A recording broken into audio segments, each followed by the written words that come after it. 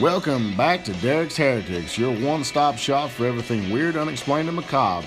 Follow me down these dark rabbit holes and we'll see where we land. We're going to discuss everything from the paranormal, conspiracies, suicides, murders, hell, everything that goes bump in the night. Glad you're here with us. Look forward to it. Welcome back to Derek's Heretics. This is going to be our third episode. It's official. It's a trilogy. Let's hope we can turn it into a series. Y'all got to keep listening, though. Hopefully we're doing something right. So how do you feel tonight, Bert? Awful. That means he's having a good day. So tonight we're going to discuss something that everybody probably has heard about. Something that was really dark and evil. And the Amityville murders. And then, well, that didn't go well. Then after that, we're going to discuss the aftermath. More importantly, the hauntings that happened. That's right. You're going to be scared just like that goat. You ready for this? I am ready. So, what do you know about the Amityville murders? I know you've seen the movie, the Amityville Haunting. I know that it makes a hell of a horror film. It does. But the story behind it, the story what spawned all those movies and books, was a hell of a lot scarier. And it centers around one cat named Ronald DeFeo Jr. Ronald DeFeo Jr., who's now 67 years old, they called him Butch, was convicted 6 counts of second-degree murder and sentenced to 6 concurrent sentences of 25 years to life. I'm pretty confident he ain't getting out anytime this century. He's done. He's done. Okay. So basically what happened is Ron DeFeo went in there with a shotgun and blew all of his family away. I don't know if they took his car keys away or if maybe SpongeBob didn't play. He was pissed. He was mad enough that he decided to off his whole family. So here's how the initial murder happened. It was around 6:30 p.m. on Wednesday, November 13th, 1974. The young 23-year-old DeFeo entered Henry's Bar in Amityville, Long Island, New York, and declared, "You've got to help me. I think my mother and father are shot." So he runs straight down to the bar and says, "Help me, help me, help me, Lord. I need a life alert. Somebody's fell and they're dead." DeFeo and a small group of people went to his residence, which was located near the bar. I sound really Irish just then. They sounded right near the bar. They found his parents were really dead. Really dead. Really, really dead. I mean, dead. One of the group made an emergency call to the Suffolk County Police, who searched the house and found that 6 members of the same family were dead in their beds. The victims were Ronald Jr.'s parents, Ronald DeFeo Sr., his mother, Louise DeFeo, and his 4 siblings, Don, Allison, Mark, and John Matthew. All of the victims were shot with a .35 caliber lever action. So this was a young dude. Marlin rifle. Hell yeah, it was young. Oh, I thought it was like a dude with like a family, like a father that. Oh. No, it was a big family. It was a big house. I think you're thinking of the aftermath. We'll get to that. Okay. But they all got shot at around 3 o'clock in the morning of that day, 3 o'clock. And for those of you that are like us and paranormal enthusiasts, there is a correlation to 3 a.m., period. Give a damn what you look at. It's the demonic witching hour. It's supposed to mirror the biblical, is it the... I thought it was like the opposite of crucifixion. That's what it is. Yeah, it mirrors the crucifixion of Jesus. Sorry, I should have known that, but I was on the spot.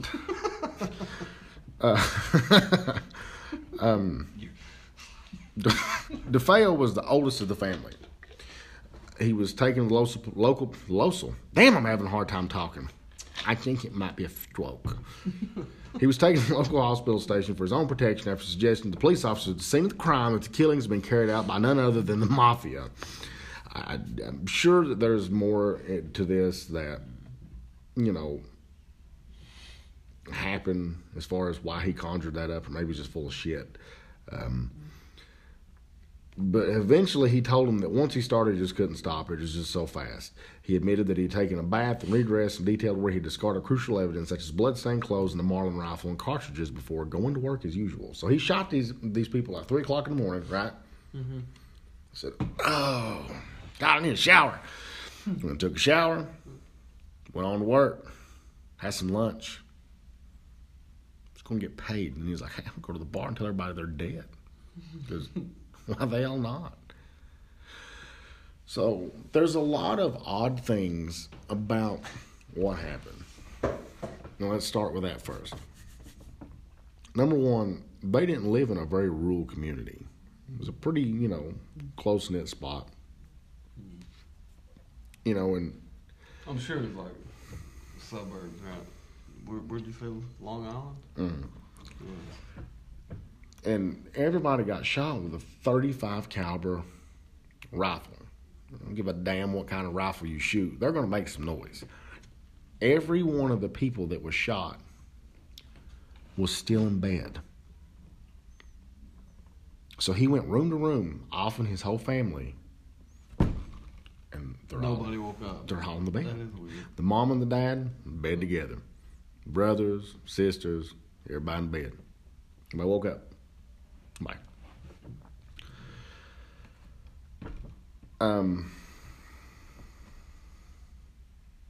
They really don't know why he done it. There was a lot of speculation that DeFeo Sr. was a little rough, especially on him. He's 23 years old. So dude had some daddy issues. Yeah. I don't think he decided to So there's no definitive motive. Not that I can see. Whenever they went to court, they mounted a defense of insanity. DeFeo claimed that he was killing his family in self-defense because he heard voices plotting against him. The insanity plea was supported by the psychiatrist for the defense, Dr. Daniel Schwartz. What a quinky dink. I know. Dr. Daniel Schwartz. He's an acupuncturist. Yeah, there's a joke to that. The psychiatrist for the prosecution, Dr. Harold Zolan, maintained that although DeFeo was an abuser of heroin and LSD, he had an antisocial personality disorder and was aware of his actions at the time of the crime. He was subsequently convicted of all 6 counts of murder, and he was going to rot away in prison. He did use the drugs. Was he under the influence of drugs during the time of the murders? Nobody knows. I'm sure they. I mean, this is just a broad look at it. I'm sure they know. Some of the controversies that were surrounding around this were, like I touched on before, the victims. They were all face down, lying on their stomachs in the beds with no signs of struggle. The police investigation concluded that the rifle had not been fitted with a sound suppressor and found no evidence of sedatives having been administered as initially thought, leading to speculation someone in the house should have been awakened by the noises of gunshots. Police officers and a medical examiner who attended the scene were initially puzzled by the quickness and scale of the killings and considered the possibility that more than one person was responsible for the crime. There was one theory that the oldest sister helped him, but then again, she got shot in the bed belly down, so must have done it without her. Neighbors also did not report hearing any gunshots, and those that were awake at the time of the murder simply heard the family's dog, Shaggy, ironic, barking. Like I said before, he had a volatile relationship with his father, but the motives still remained unclear. He asked the police what he had to do in order to collect his father's life insurance, which obviously prompted them to think that he done it, and found out he did do it. He's gave a lot of different accounts as to why he done it. Everything from daddy issues to getting the insurance money. But the voices stuck out because at one point in time during one interview, he claimed that he was demonically possessed, that the voices would not stop until he done it. He constantly told him to kill him. That could be intensified with the drug use, but I've been around a lot of heroin abusers, and most of the time they don't go off and kill everybody. They might hear some shit, but you do heroin the right way, chances are you're going to bed. Sometimes for a long time. For that final nap. The sky. Where they have my pillows everywhere.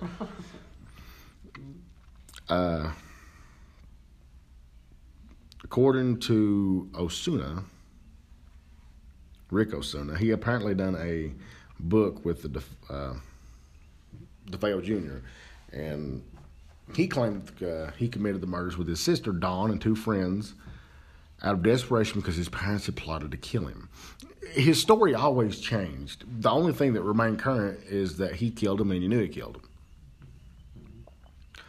So let's talk about that for a second. In itself, you got a young guy, 23 years old, in the 70s, who's probably doing drugs. Hell, everybody in the 70s done drugs, I'm pretty sure. Peak of LSD. Just decides that he's going to go. And, LSD does cause you to hallucinate. I don't know. You know what? I'm going to go down there. Visible hallucinations, right? LSD. I'm going to dive down this little rabbit hole together. I should have already done this. You looking up the effects of LSD? No, I know what that is. I'm out right now. I'm joking. Let's see if it says anything. If there was a toxicology report ever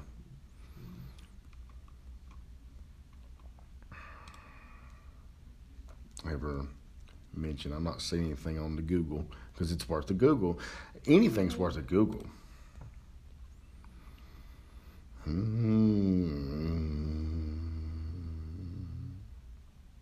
not seeing anything that sticks out. And it's 3 a.m. But so anyway, he killed his whole family, cold-blooded murder. They're not really sure as why he done it. All single shot. 35 caliber rifle to the back while they're all laying belly down, which sounds kind of that would fit the hitman thing because it's execution style, but at the same time, there's really no motive. So they were shot in the back of the head? Does it say? All it says they were laying face down on their stomachs with no signs of struggle. I'm sure we could pull up autopsy pictures, but I mean, needless to say, they were all shot. And somebody should have woke up. Yeah. At least one child or one family member should have been seen. This is the thing. You got 6 people in a house. Bedrooms are going to be right beside each other. Walls aren't that thick, so I mean. And he, like I said, he claimed he was hearing voices that pushed him to do it. The drugs may have intensified that. I have my own theories on that, being a paranormal researcher myself, that some of those medications that you take, even though you're high, they open up a part of your brain that would subject you to listen to things that maybe you wouldn't hear otherwise. That's why drugs are bad, people. Like they make you more susceptible to... More vulnerable to another realm. Yeah.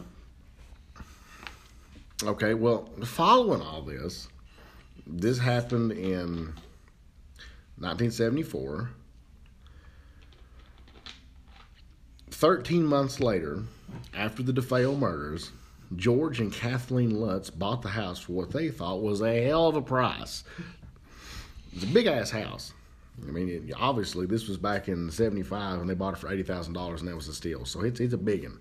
It was a 5-bedroom house built in Dutch colonial style, distinctive gambrel roof, just swimming pool and a boathouse. Big, nice house. Oh, so this is a lake community. Right? Mm-hmm. Oh, I remember seeing that in the movie. There you go. Yeah, exactly. So this is where the movie and the book start to come into play. They don't really, they kind of briefly talk about that. George Lutz embellished the fact that, they bought a haunted house. There's a lot of speculation on whether his motives were really true or not, because they didn't stay in there very long. I think it was 28 days that they made it total in that house. And in that time, the Lutzes, according to the book that was wrote, the book was based on a true story. It was written by Jay Anson, and it's titled The Amityville Horror: A True Story. It says that George and the rest of the family George would wake up at 3:15 every morning and would go out to check the boathouse. Later, he would learn that this was the estimated time of the DeFeo killings. The house was plagued with swarms of flies despite the winter weather. Kathy had vivid nightmares about the murders and discovered the order in which they occurred in the rooms where they took place. The Lutz children also began sleeping on their stomachs in the same way that the dead bodies in the DeFeo murders had been found. Oh, man, that's creepy. Now, Kathy would feel a sensation as if being embraced in a loving manner by an unseen force. George discovered a small hidden room about 4 feet by 5 feet behind shelving in the basement. The walls were painted red, and the room did not appear in the blueprints of the house. The room came to be known as the Red Room. Red Room. The Shining. That's weird. This is what I remember, all of what you're talking about now, from the movies and Okay. stuff. The room had a profound effect on their dog Harry, who refused to go in it and cowered as if sensing something ominous. There were cold spots and odors of perfume and excrement in areas of the house where no wind drafts or piping would explain the source. While tending to the fire, George and Kathy saw the image of a demon with his head blown out. It was burned into the soot in the back of the fireplace. The Lutz's 5-year-old daughter, Missy, developed an imaginary friend named Jody. A demonic pig-like creature with glowing red eyes. Because, I mean, why the hell not would that be your friend? Exactly. I mean, damn. First off, if your kid tells you that they're talking to a pig-like person with red eyes, it's time to find new friends. And I'm not talking about, somebody just ugly, but that's scary. Why would you want to be friends with that? Maybe we need to look at this child. I mean, who the hell would do that? Exactly. I mean, if we want my kids, and I got 4 kids, so I've got a higher chance that one of them would say something fucked up like that. If one of them looks at me like that and says, number one, I'm going to begin to think the house is haunted. Right. Just because that's where I'm going to go with it. Number two, I'm going to wonder what the hell my kids eat. That's not normal. Anyway, I digress. In the early morning hours of Christmas Day, 1975, George looked up at the house after checking on the boathouse and saw Jody, the pig-like creature, standing behind Missy at her bedroom window. When he ran up to her room, he found her fast asleep with her small rocking chair slowly rocking back and forth. Okay. George would wake up to the sound of the front door slamming, race downstairs, find the dog sleeping, and nothing there. He would hear what he described as a marching band tuning up what sounded like a clock radio playing not quite on frequency. George realized he had bore a strong resemblance to Ronald DeFeo Jr. and began drinking into Witch's Brew, the bar where DeFeo had originally concocted the story that his parents may be dead. When closing Missy's window, Missy said Jody climbed out of, Kathy saw red eyes glowing at her. While in bed, Kathy received red welts on her chest caused by an unseen force and was levitated 2 feet in the air. How the hell she knew it was 2 feet, we don't know. But it was 2 feet. As far as I'm concerned, 2 inches is far enough to be floating. Locked doors and windows in the house were damaged by an unseen force. Cloven hoof prints attributed to an enormous pig, once again, that child's friend, appeared in the snow outside the house January 1st, 1976. Green gelatin-like slime oozed from the walls and hall, and also from the keyhole of the playroom door in the attic. Apparently, those ghosts needed Mucinex. Little Steffi. A 12-inch crucifix hung on the wall, revolved until it was upside down and gave off a sour smell.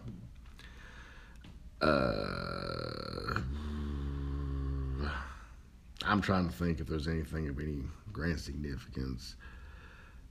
George saw Kathy transform into an old woman of 90, the hair with a shocking white, the face massive wrinkles and ugly lines, and saliva dripping from a toothless mouth. So apparently a bitch gonna be ugly when she gets old. That's freaky, man. And she got rabies. And on one occasion, Kathy heard what sounded like a window being opened and closed to the sewing room door, even though she was sure no one was there. After deciding that something was wrong with their house they could not explain, George and Kathy Lutz carried out a blessing of their own on January 8th, 1976. George held a silver crucifix while they both recited the Lord's Prayer. While in the living room, George allegedly heard a chorus of voices asking them, "Will you stop?" By mid-76, another attempt at a house blessing by George and Kathy. They experienced what they would turn out to be their final night in the house. The Lutzes declined to give a full account of the events that took place on this occasion, describing them as too frightening. After getting in touch with Father Mancuso, the Lutzes decided to take some belongings, stay at Kathy's mother house in Deer Park, New York, until they had sorted out the problems with the house. They claimed that the phenomena followed them there, with the final scene of Anson's book describing greenish-black slime, them sick-ass ghosts, come up that staircase towards them. On January 14th, 1976, George and Kathy Lutz, with their 3 children and their dog Harry, left 112 Ocean Avenue, leaving all their possessions behind. The next day, a mover came in and removed the possessions to send to the Lutzes. He reported no paranormal phenomena while inside the house. And from most reports that you'll see, because I'm pretty sure that the house is vacant or occupied now, nobody's ever really experienced anything. Now, another thing that was controversial with this story was that at some point in time, I think Ed and Lorraine Warren came and investigated it. And let me double check that. I'm not seeing anything on this. So after those people left, there's been no accounts of any kind of supernatural activity. Not that I've seen. I'm not saying that it hasn't. There's been a couple stories that I've seen that haven't. They've not seen anything.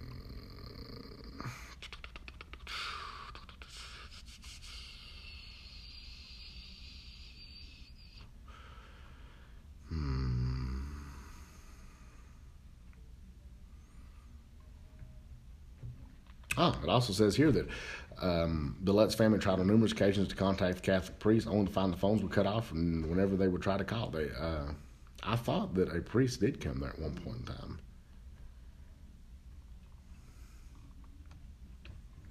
Yes, Ed and Lorraine Warren did investigate this. According to this, a team of reporters, investigators, and parapsychologists were assembled by Ed Warren and met at the home, and the Lutz family refused to re-enter the home during the investigation. During the investigation, Ed was physically pushed to the floor while using some religious provocation in the basement. Lorraine was also overwhelmed by the sense of a demonic presence and was plagued by her psychic impressions of the DeFeo family's bodies laid along the floor covered in white sheets. Here's the thing about the Warrens. They're a huge deal in the paranormal community. Lorraine Warren is still alive, and she was actually what do you call it whenever you overlook something? Like you're watching to make sure it looks okay. It's like supervisor. She helped supervise The Conjuring 1 and 2 because those were both cases they were involved in. But a lot of people think that everything that they touch turns to shit because they think they're money hungry. And that's what a lot of people thought about the Lutzes. The Lutzes bought the house, had all this shit happen. They're like, hey, let's cut a book deal and some movies. And then it's only backed up by people saying that they've not. So you think they were trying to cash in on the fact that those murders happened and they wanted to throw it off on like a supernatural demonic happening? Possibly, but it's also came to light that while they were there, George Lutz was into some black juju shit. Oh, he's dabbling into black magic, black arts, dark arts, Ouija boards, trying to conjure shit. So he's provoking this. Mm-hmm. Yeah, big time. So even though somebody else may not say it, it may have been localized to just them. One of the theories that I have is anytime that there is an abrupt end to our living body where malicious intent is involved or anything out of the norm, obviously being shot while you're asleep leaves a stain. And if young DeFeo Jr. was actually on the drugs that they say he was on, and if there was something oppressing him, because as I've discussed, demonic possession starts out in 3 stages. The infestation stage could have been what he was in. You know, you got a young kid, shitty upbringing, depression, dabbling in drugs. Spiritually, he's weak. Mm-hmm. So something may prey on him. So it hooks on him, and it starts whispering some shit to him, kind of like, kill your family. Shoot your brothers and sisters. Make sure their stomach's down. Then we'll go get a beer and tell everybody we didn't do it. And he's like, hey, why not? There's a lot, and it's kind of one of those things. There's so much muddy water, and some of it's so odd that you can't explain it. There's a picture that's circulating that's, pretty renowned of a little boy that supposedly looked like one of DeFeo's younger brothers with white eyes, around the staircase that somebody took. And I'm not even going to try to remember who took it. But going back to the Warrens have been known to fluff whatever they want. I think it was the Enfield Poltergeist, The Conjuring 2, when it was around. I'm pretty sure it was it, that he told somebody, there was some stuff that happened, but put whatever the hell you need to in there, make it scary. Yeah. So that doesn't help their case. And we've done a couple investigations and hopefully look to do a few more this year. I don't want to fluff anything. Hell, the shit's scary enough by itself. If you hear someone talking that's not there, that's good enough for me. Yeah. If you take a picture and there's somebody there that wasn't before, that's good enough for me. If you start telling me to kill my family, that's no bueno. No bueno at all. But if DeFeo was oppressed, he did carry out those, and then Lutz comes in using the Ouija board and, sacrificing chickens naked in the basement trying to get some shit to go down, he may have got what he asked for. And it may have went south for him quickly. It sounds like if he was fucking with the Ouija board, he definitely opened up a can of worms. You want to play one now, don't you? No. Yeah. Never. I would never touch a Ouija board. Even in a box? Absolutely not. So what if you were walking in the store and one fell down? You wouldn't pick it back up? That would be automatic panic attack and run. You're a rude bastard. What about those people that work there? Not my problem. Well, we're going to do a podcast on Ouija boards one day. If I even see a Ouija board in the aisle or the board game section, I will do my best to avoid it completely. I'm going to buy one and put it in your mailbox. I will burn your house down. The Ouija board told me to do it. Burn Derek's house down. So let's take that chance to take a small break real fast. We'll come back and we'll touch upon this a little bit more, and we will end this trilogy.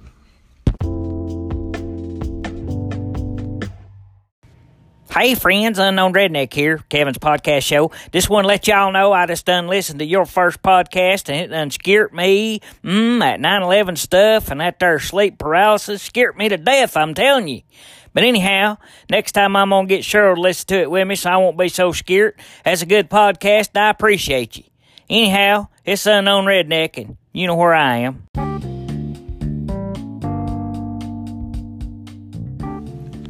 We really hope that you're enjoying this podcast from us. We're really working hard to give you the best content that we can. Also, if you like ours, you should give our friends a good listen to. The first one being the KPS, Kevin's podcast show, where you can get woke and listen to some government news and some political stuff that only he can put his own spin on. Every time I listen to one of his, I feel like I'm a little bit smarter. And as a public safety member, myself, you should also listen to Drew McSalty's Shift Ender podcast. If you work in any kind of pre-hospital setting, you can appreciate what he's doing. And if not, maybe you can learn something new. Give those guys a check.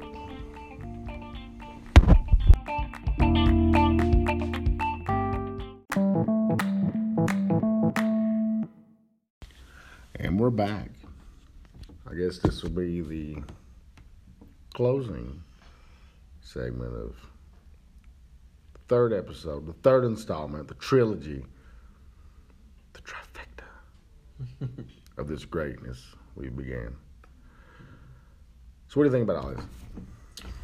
For somebody that just watched the movie and didn't really know the backstory. I think it's creepy as hell, especially once you got into, you got into like the supernatural stuff of the second half or the later happenings. And that's one of the things you kind of have to take that with a grain of salt because none of it can be verified. I'm not saying that I don't believe it happened, but I wasn't there. You said earlier that it could just be all fluff if they try to capitalize on the events, but I like and I choose to believe that it was more than that because. Well, I do too. I'm just for the sake of giving this story out there, you kind of have to give the facts in a neutral manner. I firmly believe that it was real. But that's just me. There's a lot of people sitting and argue that have been able to dive into it and and really look at it. Even right here it says George Lutz maintained that the events in the books were mostly true and denied any suggestion of dishonesty on his part. They took a polygraph test. They did not indicate they were lying. They did a 2-part documentary on it in October of 2000. George Lutz commented in an interview, "I believe this has stayed alive for 25 years because it's a true story. It doesn't mean that everything that's ever been said about it is true. It's certainly not a hoax. It's really easy to call something a hoax. I wish it was. It's not." And that kind of goes back to there's always going to be skeptics when it comes to this kind of stuff. And it goes back to there has to be an answer for everything. And if you look at the age that we live in, the age of technology, anything that you want to know is as simple as, 2 clicks and pressing a button on your phone, on your computer. And we have to have answers to everything. God forbid anything be left open. The imagination of the world is slowly dwindling away unless it's to make us lazier and everything to be easier for us to do, which is fine, but we're losing a lot of grasp on what could be. And you take a guy that depressed on drugs and does something, murders 6 people that he loves. And I'm sure he loved his family. Maybe the drugs made him do it. And maybe the lessons were full of shit. Or maybe, he was influenced by something. He was trying to numb it with the drugs. And ultimately, he couldn't numb it any longer. And Lutz just went in there, fucking with shit they didn't need to be with, and stirred the pot. Maybe it was pretty much just localized to just the dude. And then when Lutz went in there and started stirring the pot, like you said, that's when shit came out. They opened up a gateway that really brought out some kind of demonic oppression that really fucked with them. Well, in my opinion, houses can be possessed. It's what a haunting is. If it stains enough, I don't know about all that snotty-ass demon goo. Or if it was even snot. Maybe it's that dirty demons. Dirty. Clean mouths, chew orbits. But I liked it. I think we did well. Yeah. Well, that's going to end it for tonight. I've not decided if I'm going to publish this one right now. I may wait a few days because I just put out the sequel. It's kind of doesn't really look good for the sequel to put out the trilogy immediately later. We look forward to this, and we've got more content that we're coming up with. Our next episode, should we tell them what it's going to be about? Should we tell them or should we wait? Maybe we should keep them some suspense. Yeah, let's do that. Y'all come back. You hear?